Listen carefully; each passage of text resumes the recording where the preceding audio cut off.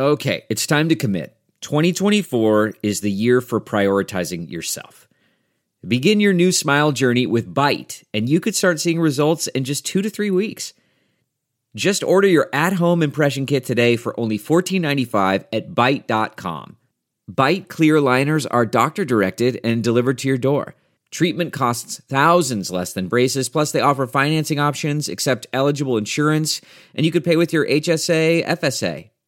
Get 80% off your impression kit when you use code WONDERY at Byte.com. That's BYTE.com. Start your confidence journey today with Byte.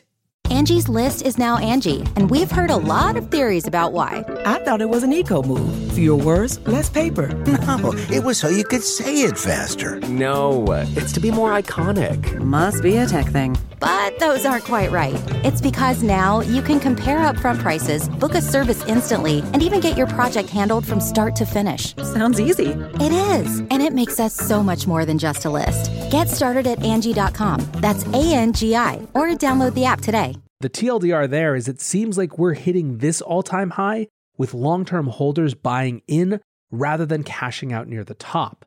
It also seems like the full spectrum of retail right now isn't in yet. And here we are at 66,600. It's pretty exciting times.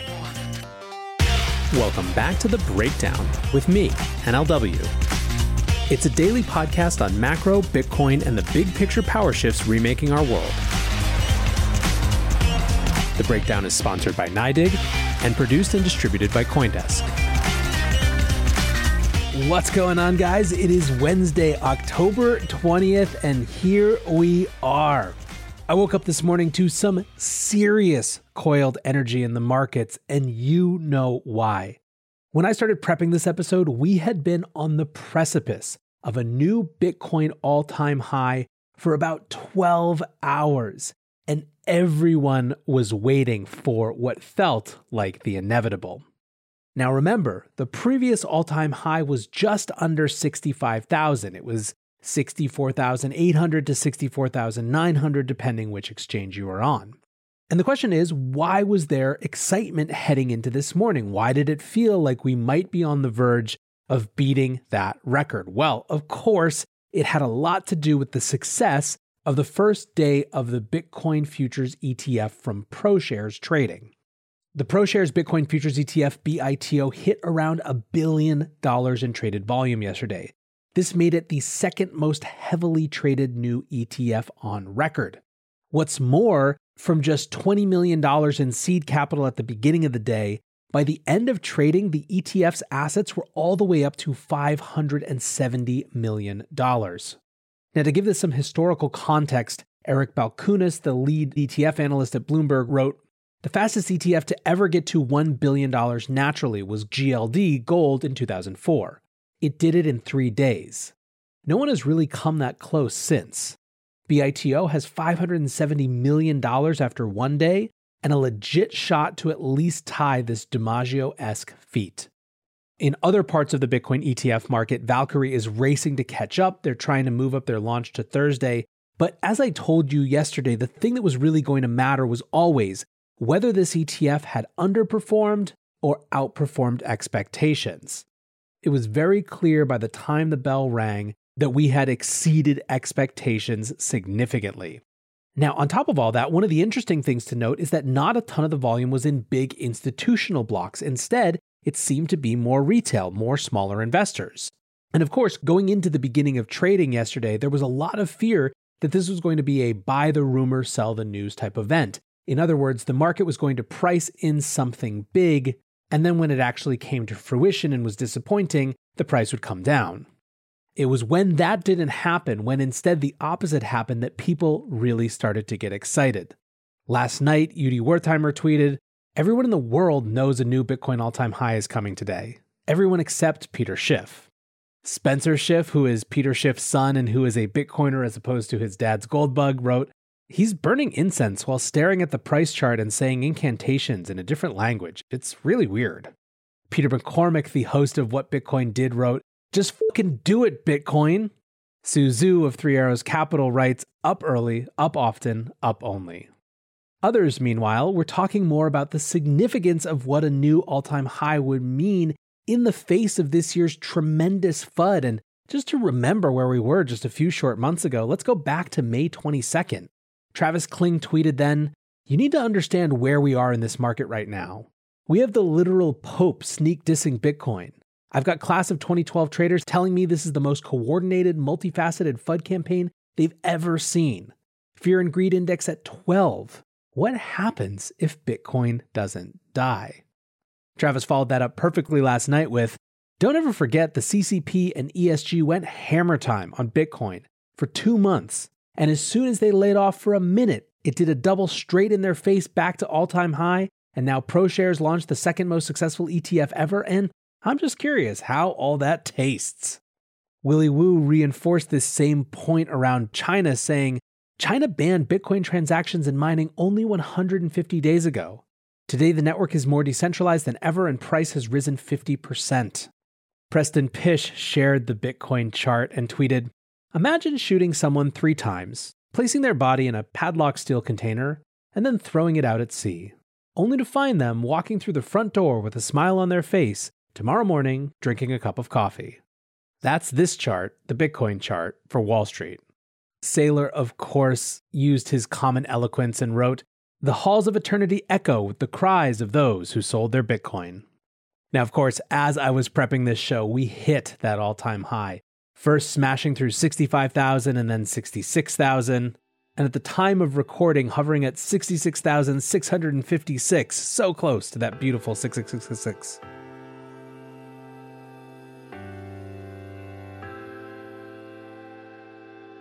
This podcast is sponsored by NYDIG, and they put out a research newsletter that's one of the best ways to track market insights and track the turning points of Bitcoin adoption.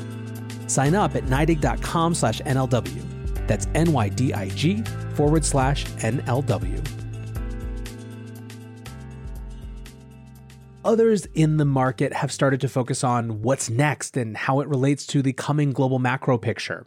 Dylan LeClaire tweeted, "Let us not forget that there are hundreds of trillions of dollars worth of capital invested around the world based on negative real rates. A decentralized, global, absolutely scarce monetary asset that's native to the internet fixes this. The world is not ready for what comes next."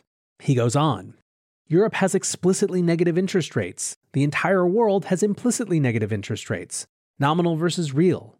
The cost of capital in the fiat system is irreversibly broken." Now, to the question of whether this is going to cause alarm bells in some governments, Dan McCardle, the co-founder of Messari, wrote, "Thesis was always that it'd be best to get BTC to societal relevance fast to make it harder for governments to ban, which would only delay things for what it's worth. Now, with advocates and hodlers in Congress and a booming ecosystem that millions of Americans have a stake in, I think we're past the point of no return." Of course, others are really more focused on what happens next from a financial standpoint. No one knows for sure. However, there are a fair number of people on Twitter who are giving some version of a tweet from Crypto Bobby this morning who wrote, "Still not getting texts from my idiot friends about what crypto they should buy. Plenty of time to run, baby." Here's, however, a little more meat on those bones from Puru Goyal and Bitcoin Tina. They looked at UTXO price distribution, hodl waves, coin days destroyed, and a bunch of demand-side metrics as well, and I'll give you just a snippet of what they came away with. Quote, "What are these long-term hodlers doing right now? They're not selling. Long-term holder net position change is still in the green, although trending downwards close to neutral over the next few months, but still in the green. Typically in bull runs, you see long-term holders sell into rallies. We saw the same behavior into our first rally of this cycle. Long-term holders sold as we broke previous all-time highs of 20,000 all the way up to 65,000. They've been accumulating heavy ever since, and that position has not changed. Crazy. Most of the metrics are telling a similar story of supply and demand. Supply is suffocating. Long-term holders are accumulating, although at a slightly lesser rate now. We're at the start of a second run-up this cycle in all likelihood. All said, price is nearing all-time high. Crazy. The TLDR there is it seems like we're hitting this all-time high with long-term holders buying in rather than cashing out near the top. It also seems like the full spectrum of retail right now isn't in yet, and here we are at 66,600. It's pretty exciting times. As someone pointed out, 100% of Bitcoin supply is currently in profit. Congrats to all hodlers. The Crypto Dog also writes, if it happens like it ought to, there will be a crescendo of good news over the next weeks into price discovery. The excitement will get boring, and eventually you'll almost feel sleepy. Rich, hopefully, and sleepy. Just stay awake the next few months. Look, I don't know what happens next, and I don't think anyone else can tell you either. There's going to be a lot of folks who are drawing comparisons now to 2013 and 2017, and that could certainly be. We certainly have many of those ingredients. I do think it's fair to say that there doesn't seem to be the full spectrum of retail involved yet, at least not from my DMs and text messages and all those highly subjective factors. But I will also say that every bull run is different with its own challenges, its own causes for concern. One thing that I will draw continued attention to is the complication of Facebook's new involvement in this space. Yesterday, as I mentioned on the show, Facebook's Novi wallet announced that they were going to do a pilot in Guatemala using the Paxos dollar, USDP. That caused the ire of a number of U.S. senators. U.S. Senators Brian Schatz, Sherrod Brown, Richard Blumenthal, Elizabeth Warren, and Tina Smith, all Democrats, by the way, sent a note ordering Facebook CEO Mark Zuckerberg to, quote, immediately discontinue the company's pilots of Novi and end its work on the Diem stablecoin project. Here's how CoinDesk summed it up. The lawmakers said Facebook cannot be trusted to protect user data or manage a payments network, and that, quote, we urge you to immediately discontinue your Novi pilot and commit that you will not bring Diem to market. Diem, for its part, followed up and said, Diem welcomes the opportunity to engage with members of Congress on the robust controls we have spent 2 years building into our payment system. Unfortunately, today's letter from lawmakers to Facebook misunderstands the relationship between Diem and Facebook. Diem is not Facebook. We are an independent organization, and Facebook's Novi is just one of more than 24 members of the Diem Association. Novi's pilot with Paxos is unrelated to Diem. Now, it takes a lot to get people to defend Facebook on Twitter, but that's exactly what we saw. Ari David Paul wrote, "Gotta protect those big bank oligopolies. Warren postures as anti-bank and pro-consumer, but mostly works to entrench the bank oligopolies against consumer choice. Novi isn't a decentralized cryptocurrency, but choice and competition are good." Now, we could spend a bunch of time talking about how silly it is that these senators don't seem to quite realize the difference between Novi, the wallet, and Diem, the project. Although one could also argue that they understand quite clearly that there likely isn't as much difference as those projects would like us to believe. But either way, I bring this up in the context of this Bitcoin all-time high just to remind us that there are many parts of this story yet to be told. In addition to the all-time high, the only other thing that Twitter is buzzing about is that Facebook is apparently planning a complete rebrand to reflect Zuckerberg's growing focus on the metaverse. Who knows what type of regulatory ire that will bring our way? Given that the Libra announcement jump-started the entire modern wave of regulatory consternation around stablecoins and DeFi, it's probably worth keeping an eye on. Still, for right now, the story is the clear story. It's the all-time high. It's Bitcoin punching through. It's Bitcoin fall happening exactly as so many expected it to. It's everything exciting that comes next. Until tomorrow, guys, stay safe and take care of each other. And let's fucking go. Look around. You can find cars like these on AutoTrader. New cars, used cars, electric cars, maybe even flying cars. Okay, no flying cars, but as soon as they get invented, they'll be on AutoTrader. Just you wait. AutoTrader.